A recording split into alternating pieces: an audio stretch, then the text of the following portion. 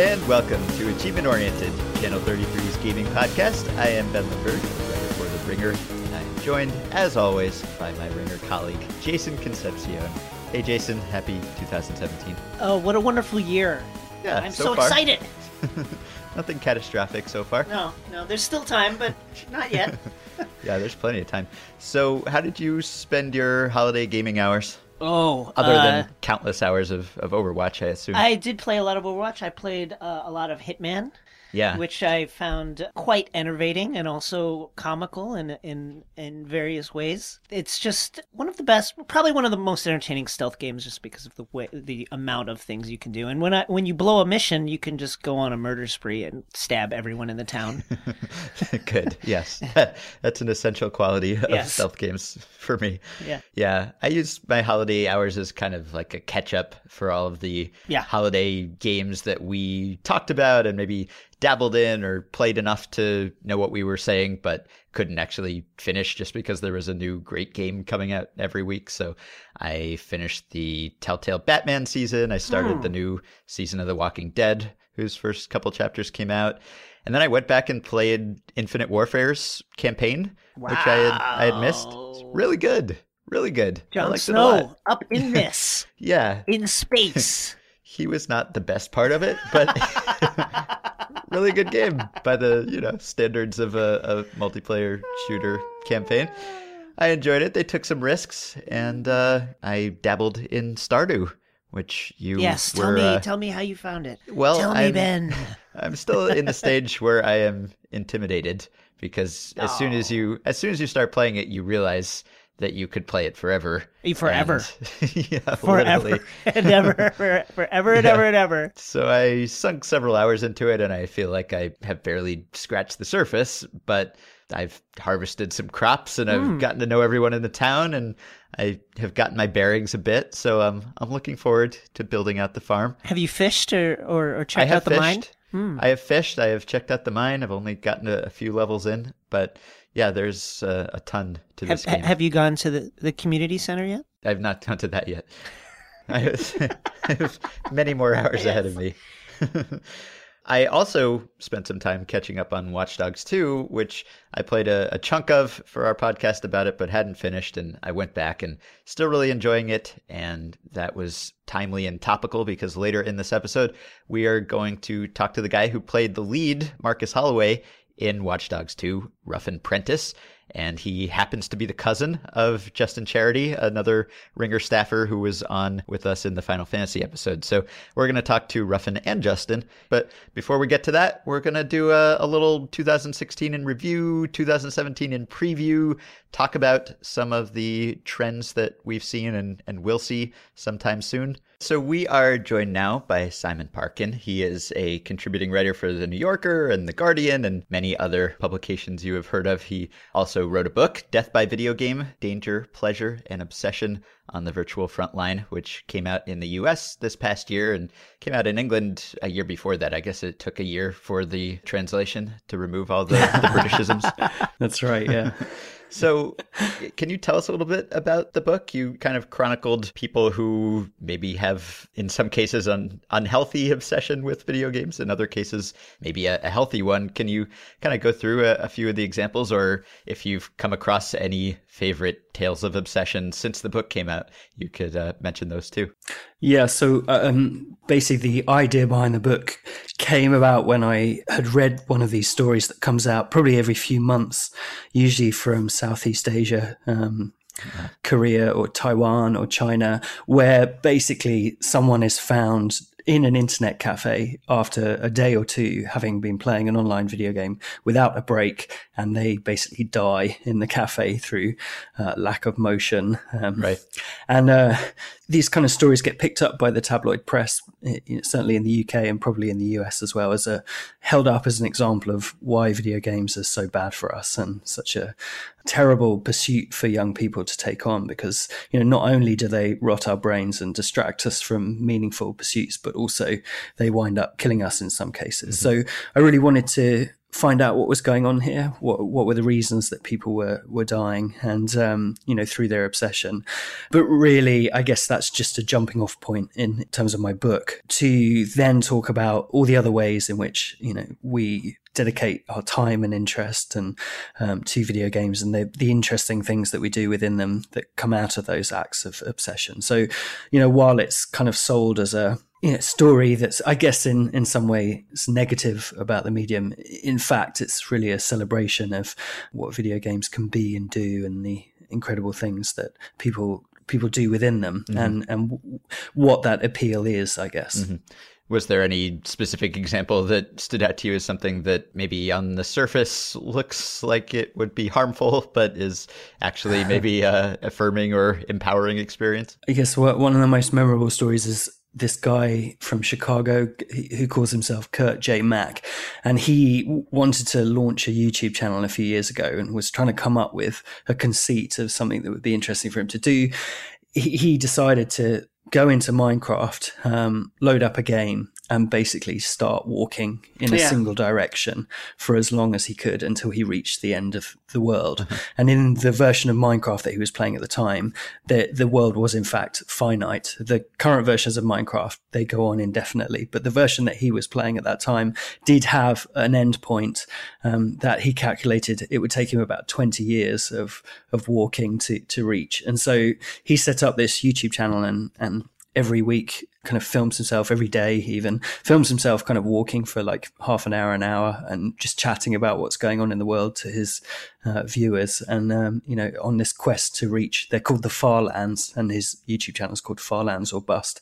And I guess like on the surface it's this ridiculous quest to meaningless quest almost, to dedicate so much time and effort and energy to just trying to see the edge of the Minecraft world. But there's something about it as well. It's a very positive thing. It's become this platform for him to, speak to, communicate with people about what's going on in the world, his takes, his life, share things that are going on in his life, and, build a community around it. So, yeah. I'm a big fan of your work in your various publications, The New Yorker, The Guardian. You wrote a piece about the coming horror of virtual reality, which I found quite interesting. I'm not sure if you've seen the latest season of Black Mirror, the episode Playtest, in which basically someone is jacked into a extremely realistic survival horror game. And, various academics in recent months and years have talked about some of the dangers that could be associated with VR and extended stays in virtual reality. What do you think of the medium and its coming effect on our psyches? Yeah, it's super interesting. I mean, it's such early days that we don't really know what those effects were going to be. I spoke to a designer last year. He's been experimenting, making his own little games and demos. And when he first started playing with some of these demos, he would say throw a car at the player. So you see this car hurtling towards you, and instinctively you move out the way of it because you know that if it hits you, you're going to be injured. But then after like a certain number of weeks playing this, your brain readjusts, and because it knows that in this case, if the car strikes you, there are no consequences. And so like in this way, this demo that he created was subtly altering a very useful instinct that he has to get out the way of very fast moving objects approaching him. And it was dulling that instinct for him. And I thought that was just quite an interesting, very small example of the way in which VR can, slightly alter our brain in ways that are probably not that useful for our survival outside of the virtual reality domain. But yeah, like in the example of the horror games that I was writing about in that story, some horror game developers found that when a player was playing their game, if they were approached by a monster that was any larger than a dog, your brain goes into an authentic fight-flight mode where you just think this thing's going to kill you. And it shifts from that kind of roller coaster sense of, well, this is perilous, but I know it's not real, so I'm enjoying the high of being scared, while I've still got that subconscious knowledge that I'm not actually going to die in this situation. And it kind of steps over that line, so your brain is now, no, I really am in mortal danger. And so for them, they introduce this policy in their designs that they wouldn't have any monsters approaching you that were larger than a certain size. And certainly for horror developers in VR, there's a kind of moral and ethical question for them to contend with, I think, in terms of jump scares and those kind of things, which when you experience them in VR are not that pleasurable because they just feel like jolts of adrenaline in the bad sense rather than in the video game sense. And you wrote something at Nautilus just recently about how video games satisfy basic human needs and sort of the psychology of why we play, not VR games specifically, but any games. And you kind of came up with some maybe counterintuitive reasons or not the first reasons that you would think. What needs or cravings did you find that video games satisfy in us, whether we realize it or not? Well, there's been some academic research in the last few years kind of looking into what is it about video games that we find so compelling when ultimately we're not really achieving anything in real terms, right? You might progress the story or whatever, but you're not, if you spend 3 hours in a video game, you're not coming out of it with something tangible. And while I guess most of us would say we play video games because they're fun or it's a good way to unwind or something like that, what these researchers have found is that particularly in online RPGs and things like that, we get to try on these different identities, particularly for, I guess, teenagers and people in their early 20s, help people to test or try out identities that they might want to be in the real world. So you might choose to be a healer in a kind of magic RPG because you have a caring temperament or you want to see what that's like, or you might choose to be the tank, which is the class that takes all the damage from the monsters while the other kind of attackers can get on with it. And so there's this kind of part of video games where you get to narrow the distance between who you are and who you want to be, that these academics have discovered, which is certainly quite interesting. An interesting aspect of VR, I think, is going to be first-person shooters. Although I've seen some mixed results, people obviously dealing with nausea and things like that with a lot of the head movements. But I have a friend who demoed a game, and I don't know what the name of it was, but he said that after a certain amount of time, he started to feel really bad, and so just would shoot at the car because it was kind of like this on-rails shooter. And you've written extensively about first-person shooters. I think the one that I found most interesting was from the perspective of this 18-year-old kid in the Middle East who plays Battlefield 3. How will virtual reality affect violent video games that really put you in the driver's seat of these kind of like explosively violent materials? Will developers react by making things less realistic, more realistic? At what point do things become too realistic? Yeah, it's a good question. I mean, to demonstrate just how realistic VR combat situations can be, at USC, the University of Southern California, and there's a unit there that's been working for about 10 years with Vietnam veterans who are still suffering from PTSD, and more recently with Iraq veterans. And what they do is they interview the veteran and say, what was the incident in combat where that kind of triggered your PTSD now? What was the very traumatic thing that happened to you? And through this interview, they kind of take notes on what happened, the location it was, say they were driving along in an armored vehicle and there was a roadside bomb or something like that. They find out, how many people were in the vehicle, what else was happening on the road, what the street looked like, whether it was in a town or, in a rural setting.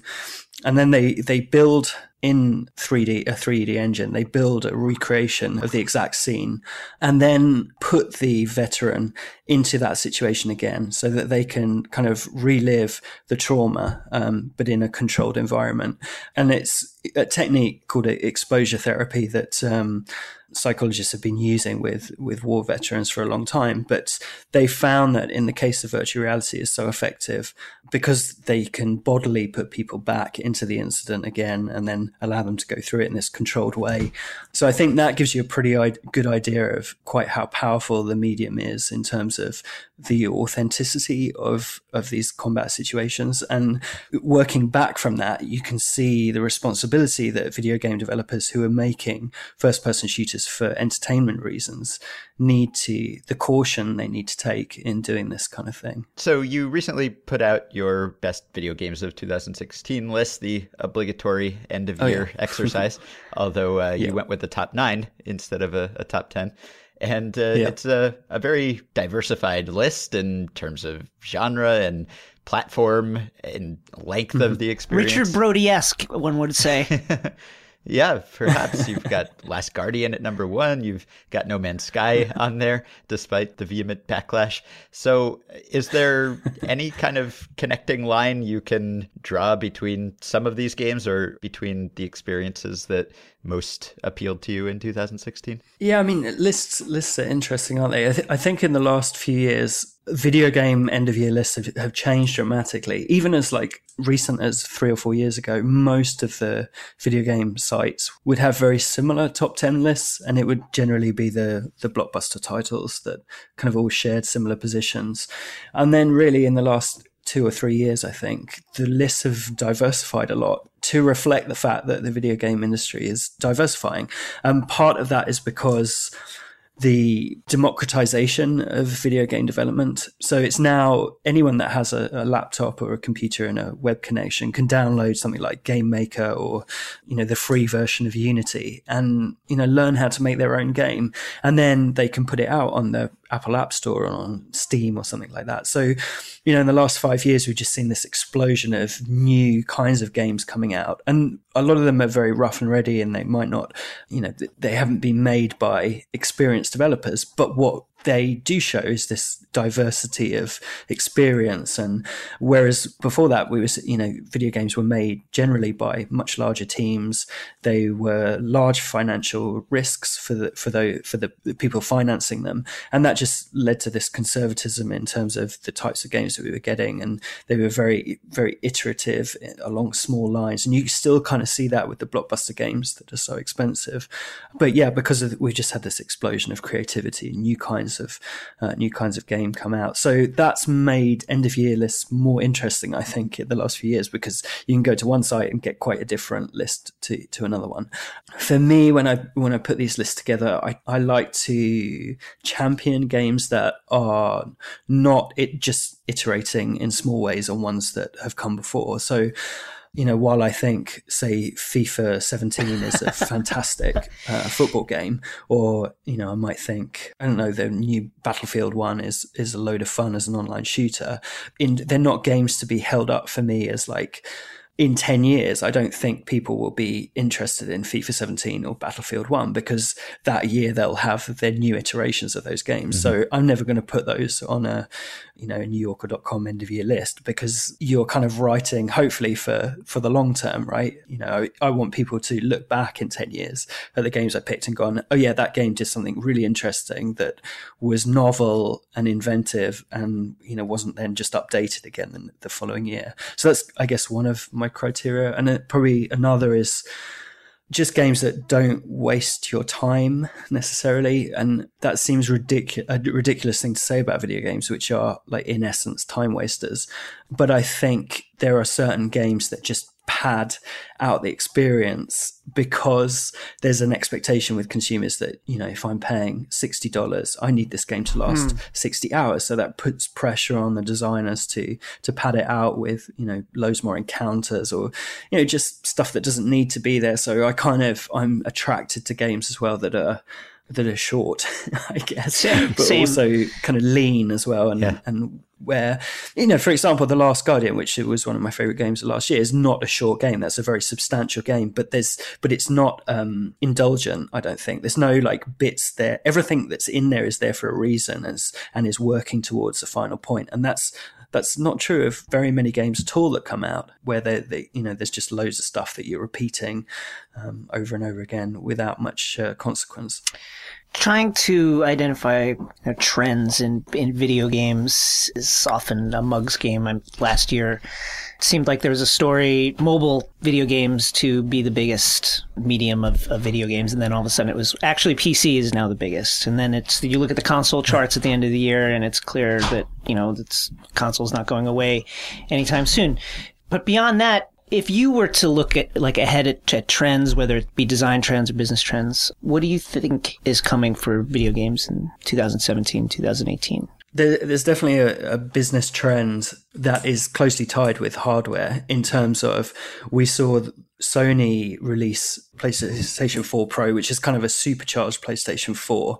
And then Microsoft is doing the same this year with its Scorpio, which is I guess these are basically 4K enabled versions of their previous consoles. But that's definitely a new thing that we haven't seen. Obviously, PC owners have been upgrading their graphic cards, every few years ever since PCs have been around, and Nintendo has done it with its handhelds for the last 10 years or so. We had the Nintendo DS and then all these different variations, and even before that with the Game Boy as well. But in terms of the PlayStations and Xboxes, this idea that we've got a new load of televisions come out, or virtual reality headsets are coming out, so we're going to release a stopgap machine that still runs all the same games that the people that own the older hardware can, but also gives some benefits for those who have invested in the latest supporting technologies. That's a new thing, and it will be interesting to see how that develops over the next 5 years, whether they're doing this every 18 months or so, bringing out a new iteration that's not just smaller and cheaper, but is also in some way more powerful. So we've talked about VR's dystopian future, and we've talked about hardware manufacturers making us spend much more money. Is there anything hopeful, optimistic that you are particularly looking forward to, or just developments in 2016 that you found gratifying that we haven't touched on yet? I think in 2016, we certainly saw some excellent Japanese games come out. And for the past kind of decade, it's been general wisdom that the Japanese industry, which was once the beating heart of the video game industry, has been in decline. And, we saw The Last Guardian come out, then Final Fantasy 15 came out, a game that has its problems, definitely, but had been, many people had just given up on it ever coming out. And then Super Mario Run, and we've got the new game Nier from Square Enix and Platinum Games coming out early this year. So that's gratifying to see, because I think the medium benefits when the Japanese side of the industry is in health. So hopefully that will continue. This year we've got the Switch coming out, Nintendo Switch, and it's always interesting to see what Nintendo does.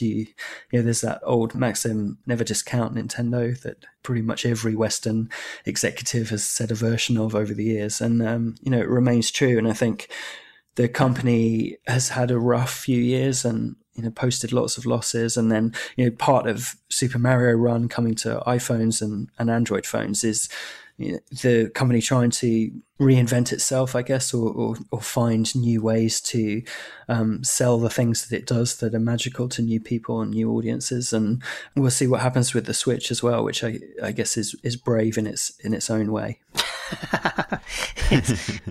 All right. So you can find all of Simon's writing at simonparkin.com or on Twitter at simonparkin. And his book is called Death by Video Game: Danger, Pleasure, and Obsession on the Virtual Frontline. Simon, thanks for coming on. Thank you so much. Hey, thanks very much. And we'll be right back with Ruff and Prentice from Watch Dogs 2.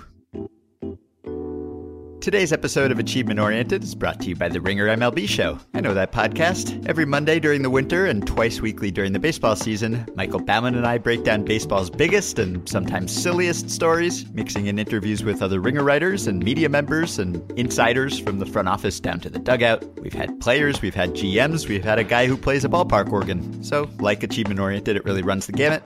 You can subscribe to the Ringer MLB Show on iTunes by going to itunes.com/The Ringer or finding it wherever you get podcasts.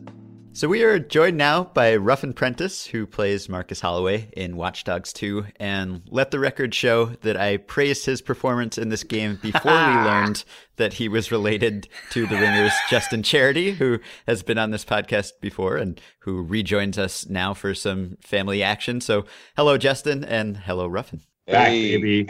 That's Which one of us is Marcus? It's a good question, Justin. I'll be you, you be me, and let's get this thing going. You've been trying to be me your whole life. That's right, man. Just following in your footsteps. I'm kidding.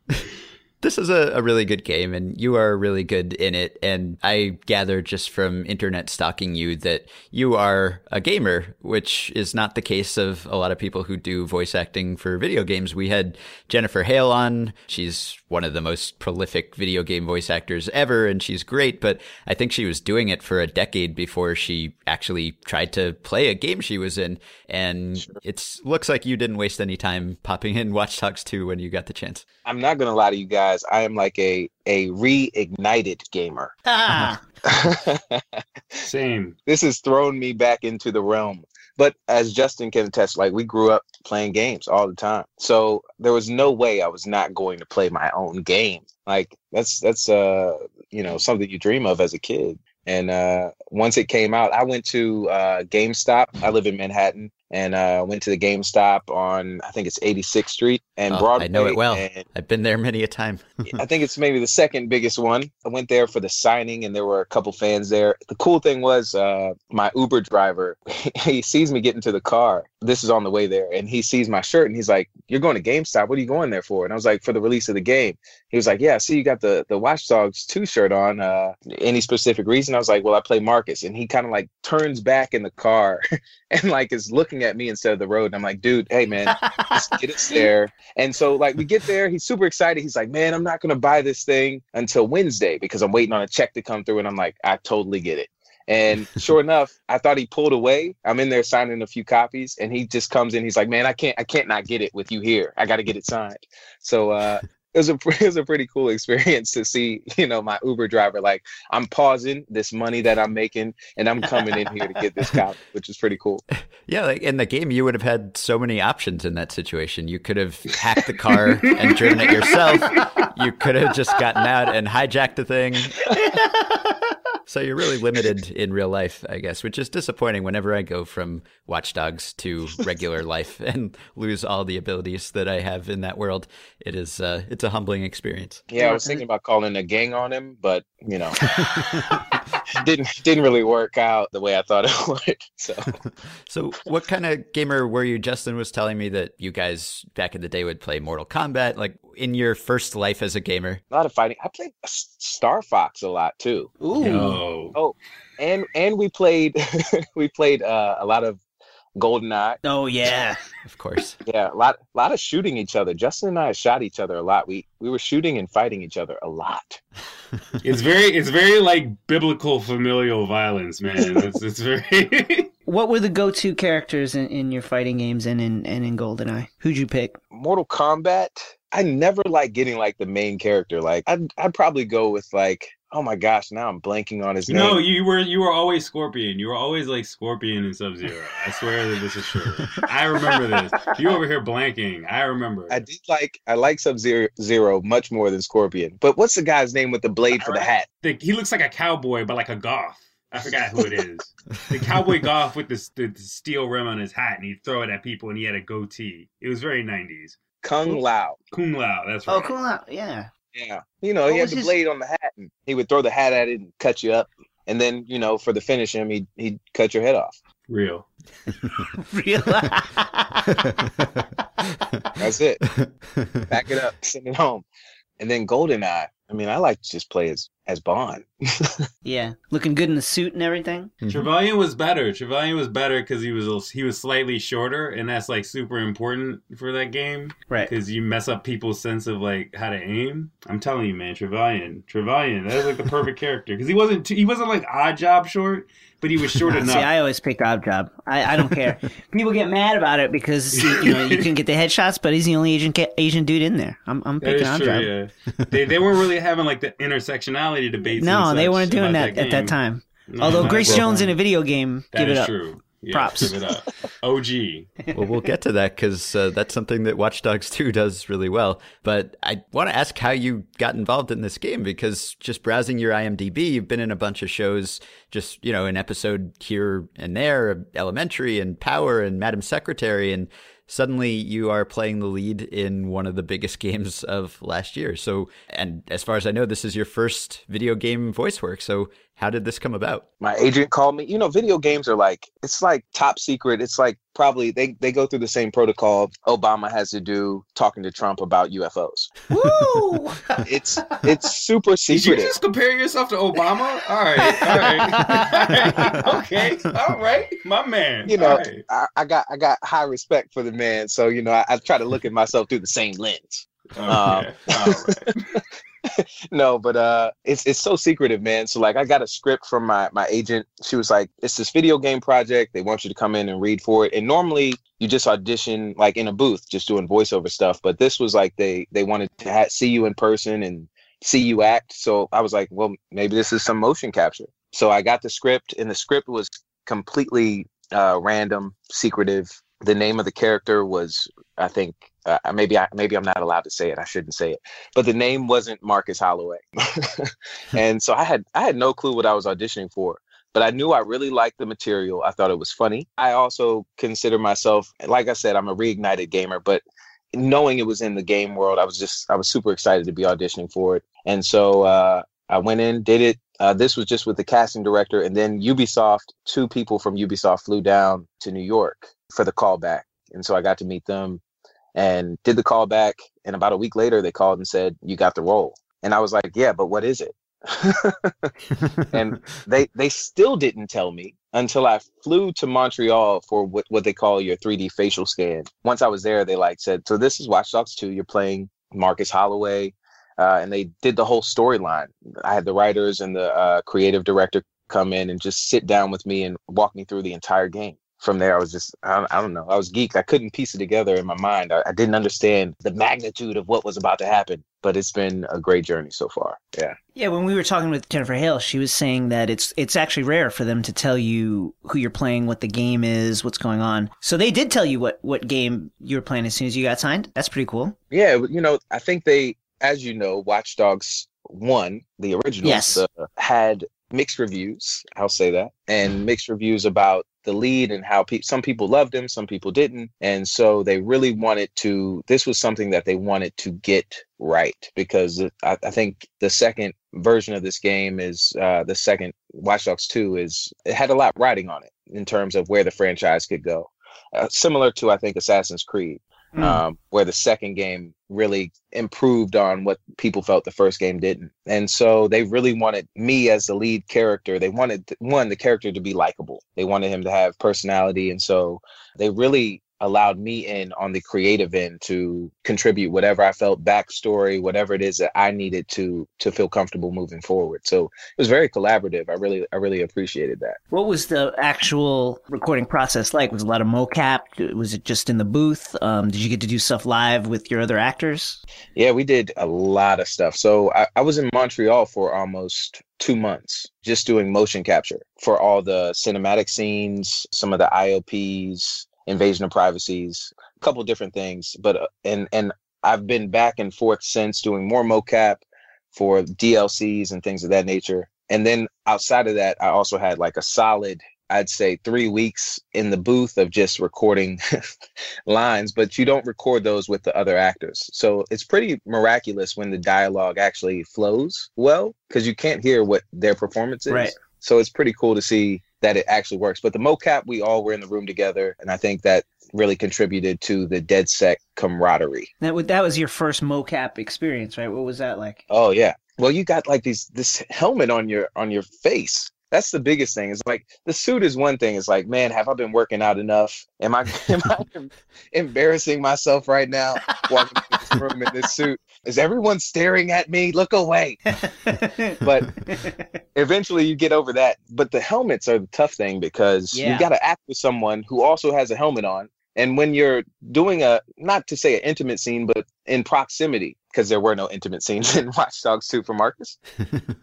Well, some of the invasions of privacies, though, I don't want to spoil anything, but they... Yeah, right, exactly. You've got those. But just in terms of like being close to another actor, it took a while for us to get used to our depth perception with these helmets, because we would knock into each other all the time and be like, can we cut? Can we cut? Because I blinked really hard because I thought I was about to die. This is like a little inside basketball knowledge. I was hanging out with the guys that make the 2K game, NBA 2K, And it's a similar thing with the mocap. You know, there's always these scenes in the My Player portion of the game where, you know, you might be shooting hoops with your high school coach. And because of the helmets, the Archon dude's shots is always just bizarre. If you really watch it, like they're holding the ball like really high over their head, and it takes some getting used to. The crazy thing was, I like to call it like the Denzel Washington stare. If you look at a lot of Denzel Washington movies, I love it because I even try to do it sometimes. It's very powerful. He'll very rarely tilt his head up when he talks to someone. He kind of like keeps his head tilted down, even if they might be taller than him. It's like he's talking down to you when you could be, you know, 6'7", but that gives you all the power in the world. And so it's very powerful. But I felt like the helmets forced me into that because I had to look over this bar. So I was constantly talking down like Denzel, which, you know, to me is he's one of the smoothest guys in the world. I don't think Marcus came off that smooth, but if there's ever a moment where I wanted to be Denzel Washington, I was doing it right then and there. And how well did all the capture stuff transfer, in your opinion? I mean, obviously your voice is your voice, but when you're looking at the face and the walk and the running and all the motions, is it like looking in a mirror, or is it like kind of an uncanny valley version of you? Well, Marcus, I think, you know, they had it down to like a science. He's like 80% me. Mm-hmm. And then they take like other features and change things around. And I'm like, so it's kind of trippy watching someone who, I think the movements are very accurate. Even the facial expressions are pretty accurate, even though I like to think sometimes I'm more expressive. But I was like, man, that's all I did there?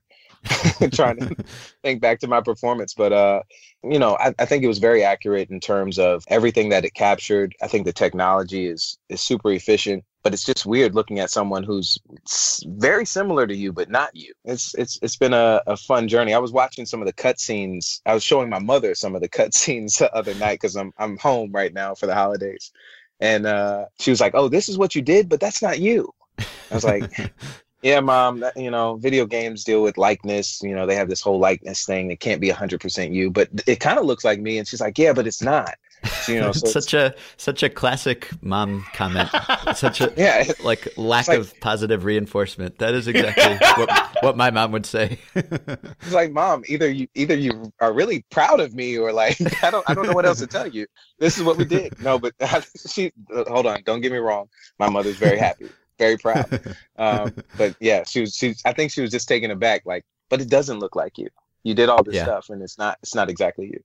But no, I think, you know, the technology they have is so efficient. The crazy thing is I worked on a pilot this year, and one of my buddies on the pilot, he played Michelangelo in the Teenage Mutant Ninja Turtle movies, the new ones. And so he was showing pictures of their mocap suits, and they could shoot it outside, which is like they actually have a mocap shell and everything. Which is pretty cool to see, man. So like, that's my next goal, is to be a Teenage Mutant Ninja Turtle.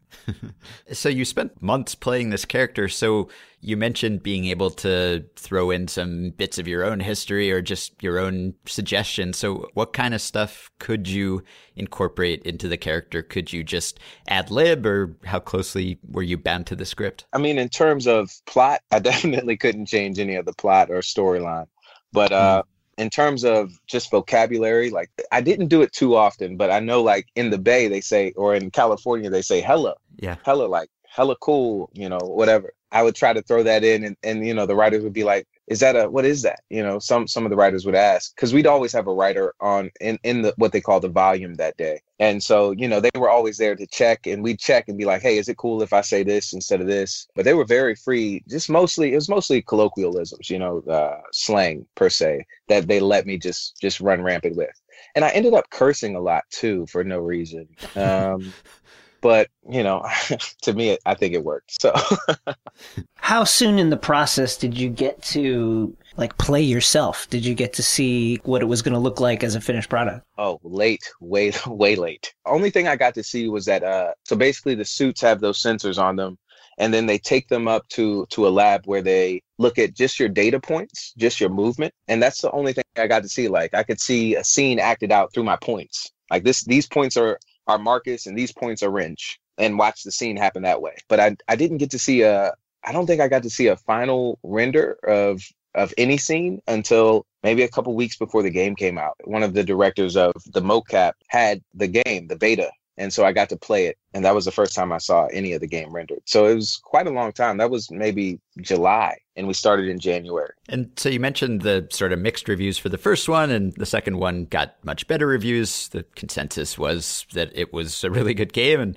I agree. And is there any way for you to sense that as you're working on the game, or are you just kind of reading your lines and doing the best you can do with your part and just hoping everything else that is out of your control comes together? I think we definitely felt, the cast and I think we all felt like we really had a genuine connection. We would hang out of work, and I think that contributed to the relationships that showed throughout the game. And with that being said, I think we definitely felt we had the right energy. We also had John Tench, who plays T-Bone, who was a part of the first game. And John, he was just telling us the energy that we had was in the right vein. And he felt like this was going to be a positive step forward for the franchise, just from his experience with the first game to the second one. So that was really all we had to ride on. And of course, the directors who helped out with the first game and were in charge of this game and were able to tell us, no, this is like the way we're shooting this, or the way this is written is going to move the story along and change the tone of the piece of the franchise itself. So they were very positive in their reinforcement, but there was no way to tell how it would turn out. Because essentially, if the mechanics of the game aren't good, nobody really cares about the acting or the story. Right. So I think they did a great job in listening to the fans and changing some of the things that fans wanted to see, upgrading the driving. And I think the mechanics, some of the hacking options were upgraded as well. So it was a lot of fun to see the final product. Have you gotten any, obviously Justin waited a while before telling us, oh yeah, by the way, my cousin is in Watch Dogs 2. Have you gotten any reactions from people that that had no idea that you were in this game, and then all of a sudden they play this game and they're like, wait, that voice sounds familiar? No. Because you told everyone you know. Yeah, you told everybody. I told everyone.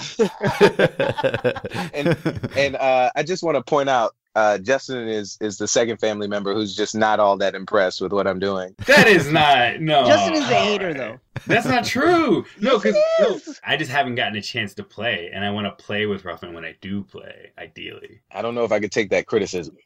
Listen, I've never been critical in my life. No, but I told everyone. Yeah. I was so excited. And also, you start doing voiceover for the TV spot that ran before Christmas and stuff, or right before the game came out.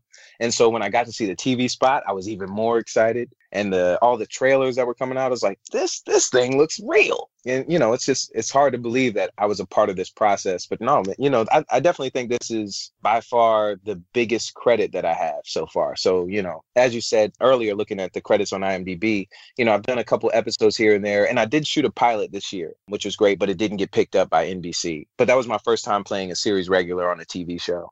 So with that and the video game, I was like, everyone needs to know. Everyone. So everyone knew beforehand. But real quick, so speaking of people recognizing you, can you talk about the fan art? Because I keep going to your Twitter feed and seeing that the likeness of Marcus Holloway all over your feed from people who have drawn stuff or memed stuff. I don't know how I'd react to that if people were taking this character that, again, like you said, looks mostly like me, but it's a different person, but it's kind of the same person. And they made art as in tribute to me, man. What is that? I'm drawing a picture of you right now, Charity. Oh my God. He's actually doing this too. He's not even running. It's the fans are really wonderful. I love the fan art, but the thing that really blew my mind was right after the game was announced at E3s, what I saw was some of the developers were going to different gaming conferences all across the world. So I think they went to Germany, and there were people dressing up as Marcus, literally 3-4 days later after E3s. Right. That blew my mind. The fans with this game have been so loving and just positive. I think the cool thing is I'd say every week I probably get at a minimum 5 or 6 people that just write, hey, I just finished the game. I loved your performance. And, that makes it completely worth the entire experience. And to see the level of artistry, I think these people need to be designing games, need to be doing graphics. They're the art that they create is top notch. So the fans have just been great, man. It was a little overwhelming at first, but then you see your Twitter followers going up, and you're like, oh, this is kind of cool. Maybe I can get verified. Is that's your end game with all of this, is to get that's my end game. So Justin, if you know the way, I mean, listen, make the calls, call the proper channels. We'll make it happen. Listen, oh yeah, my other question: has your younger brother done any Marcus Holloway fan art or cosplay? That's the real. Has that happened yet, or has he played the game? He does own the game, but my brother, his name's Landon, and he is obsessed with the idea that Marcus has a younger brother named Darnell Holloway. And I don't know. So he keeps telling me to tell Ubisoft that if there's any room for Darnell to make a couple cameos in some DLC stuff, that he's ready, willing. Darnell Holloway is the most R&B name I've ever heard in my life.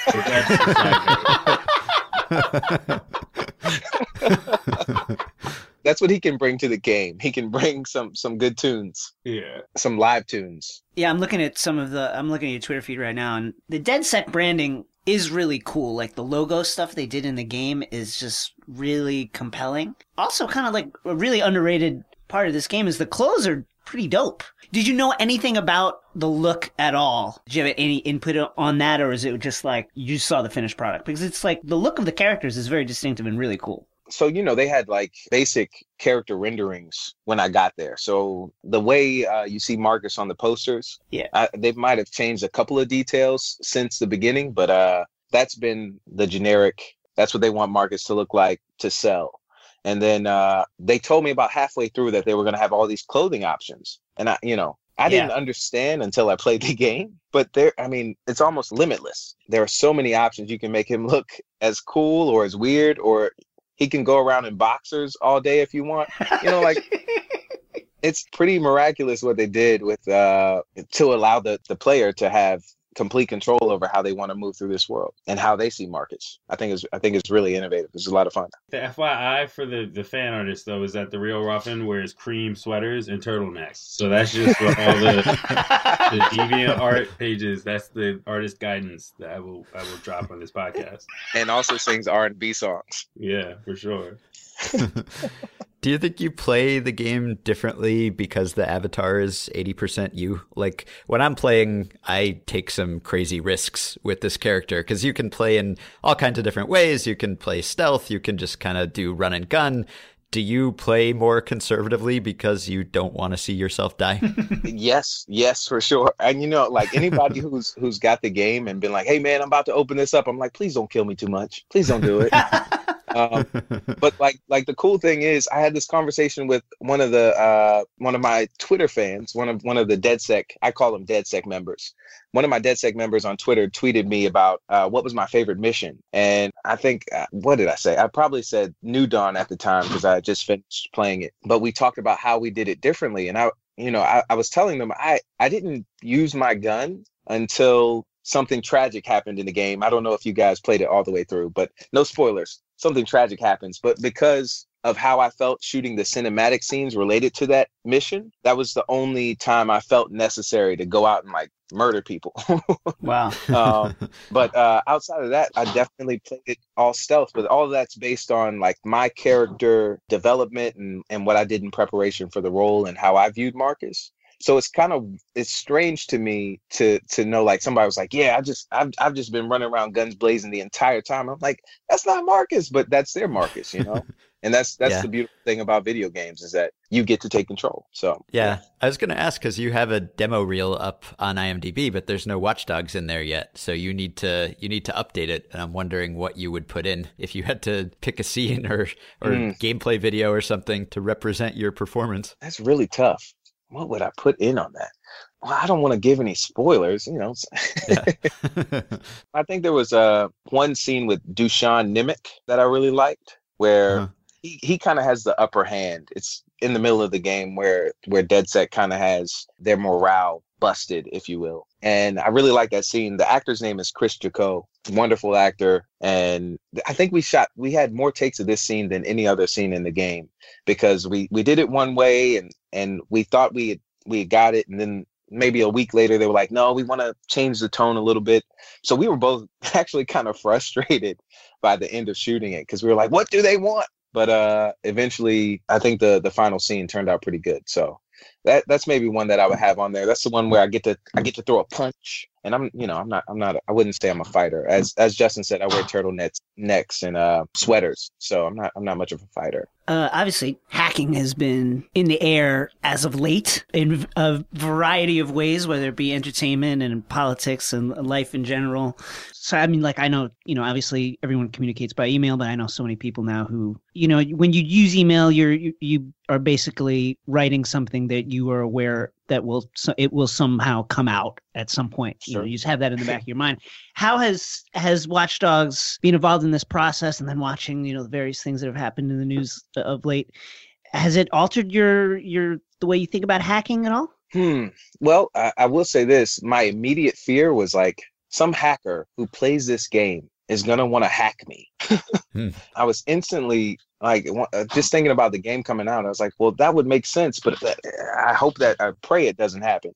But it has kind of changed in terms of privacy. Like in preparation for the role, I watched a couple things. There was a documentary about Anonymous that I watched. And, of course, they do things for the lulz. They're trolling a lot of times. But when it gets down to like really in terms of the government's range of what they can do, in my research and especially I watched like an interview on Edward Snowden and like what he put out, which either you feel he did a justice or he's a traitor. I don't think there's any gray in between. But what you do see is that the potential reach of the government is far and vast. And so I think the game dealing with that really has kind of at least opened my lenses to be like, oh, these are things that I should be conscious of. Thus, I don't think I'll buy an Amazon Echo. I think that's what it's called. or the I don't know what the Google one is called, but I'm like, these things have to be sending information right back to Google and Amazon. Like, Ruffin, you sound like Will Smith at the end of Enemy of the State right now. Talking about who are the watchers. You got to put your cell phone in a bag of potato chips. Yeah, that's right. To block the transmitters. I built these. Gene Hackman's with me. You have something they want. So a lot of the conversation surrounding Watch Dogs 2 obviously had to do with issues of representation and diversity in video games, and it's an incredibly diverse cast, and historically there's been a big lack in video games of characters who look like a lot of the people who have historically played video games, which is a problem and seems to slowly be correcting itself, but there's still relatively few high-profile, big-budget releases that kind of go out of their way to rectify that in the way that it seems Watch Dogs 2 does. So was that important to you? Have you heard from a lot of fans about whether that was important to them? Absolutely. The cool thing was I'm going to forget this guy's name and forgive me, my friend.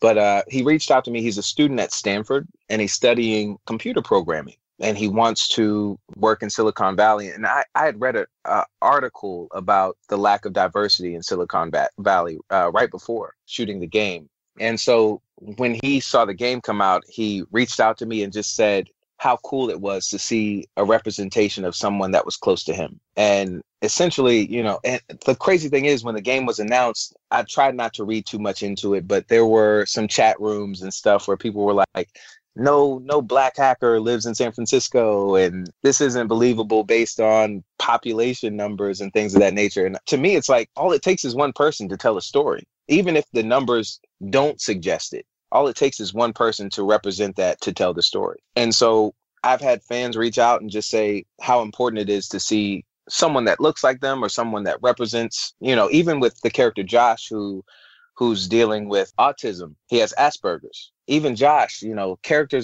fans are reaching out to him, to the guy that played him. His name's Jonathan Dubsky, and just telling him how important that character is to them, to see someone represented in, this gaming world that they love so much, but to finally see someone that's like them. And so I think Watch Dogs 2 did a great job with opening the spectrum. And of course, this year, Mafia 3 came out with another diverse protagonist. So, it's interesting to see where gaming's going, and it's just becoming more universal, I think. Mm-hmm. So lastly, this big role kind of fell into your lap, and it sounds like it's been a great experience. So are you hoping career-wise that this is a springboard to more TV/movie roles, or would you be totally content if you just became primarily a video game voice actor and just kind of went from game to game? I think I want to do both. The cool thing about the fans of video games is that, I think they're the most passionate of any fans in entertainment. And that's because they literally sit down every day and play hours upon hours and listen to hours upon hours of your voice and performance and take control of that. And so with that, there's an ownership that happens with video game fans and that I love. And so this community, I call the Dead Set community, they feel like family. And so I got to give a big shout out to the fans. So I would love to continue to do video games. And, if Watch Dogs wants to bring Marcus back, I'm not opposed. But we'll see what happens. But of course, I also, I got my training at Rutgers University. I got my master's there. And I grew up watching movies and television, and my training's in theater. So, if in any way this can affect my career, I want it to affect all lanes. And just make more things possible. Of course, I want to be, on your TV screen, on the movie screen. And then when you get home, you can play some Watch Dogs. And that would be awesome, man. It'd be the awesome combination of goals to be reached. Ruffin, if I could ask one more embarrassing family related question. Yes or no? Did you audition for the forthcoming Power Rangers movie? That's all I want to know. Did you audition for Power Rangers? I think I'm too old, man. They wouldn't let me in. But you got muscles and stuff. Oh, come on, man. Yeah, You're but fit. So unlike Marcus, I can't do all the flips. They brought some other guys in. These guys, the stunt guys that worked on Watch Dogs 2 are legit ninjas. Legit. They will throw a smoke screen down and disappear in a second. And I'm like, how did you disappear in that tight mocap suit? But they are the things that they could do and the way that they could pick up the fighting choreography and the parkour so fast. It was mind blowing. So all that to say, I don't think I could do the flips and things that are required by a Power Ranger. But if Zordon calls, I'm going. I've literally flipped you before. I've flipped you before. You can flip. I believe in you, Ruffin. You believe? Well, if how about this? If Power Rangers call, I'm just gonna have a writer in my contract that says I need Justin Charity to flip me in all flip scenes. I'm there for and you. We can put you in a green screen suit so no one can see. You'll just disappear into the background. Does that work for you? For sure. I was listening to the podcast about video games turned movies. Uh-huh. Yeah. It was very fun. Thanks. Very fun. I was like, what about Mario Brothers? And then you guys brought it up. It's not perfect, but it's a lot of fun. It's fun in a bad way. Yeah. Yeah. Yeah, man. That's a tough category. It's a tough Very category. Yeah. Very tough. A lot of losses in that category. I think they announced at E3s that Watch Dogs 2 is the next Ubisoft series that they want to do that too. Hey, here we go. Or not Watch Dogs 2, but Watch Dogs, the franchise. So we'll see. What's up? Are you going to be the lead? Can we Yeah. break news right now? Yeah, right. I got to be Michael B. Jordan or something, man. Oh, man. All right. Everyone can find Ruffin on Twitter at rprentice3. That's Roman numerals. Help him get verified. Thanks for coming on, Ruffin. Thanks a lot, Thanks for having me. Thank you, guys. And Justin, thanks for the hookup. Yeah, no worries. Okay, so that is it for this episode. It's a little harder to plan ahead these days since we can't look at the calendar and see a gigantic, big budget AAA release every week. So we're going to get a little more creative. We're heading into the part of the calendar where we can talk about some indie stuff or talk about some gaming subcultures and have some interesting people on. So we don't know what we'll be doing next week, but we'll find something to talk about. There's always something. We can just talk about Hitman and ways that you can hide bodies when you are discovered murdering someone in the back of a fashion show. I think that's going to be next for me. All right, so we will be back, same place, same day next week. Talk to you then. See ya.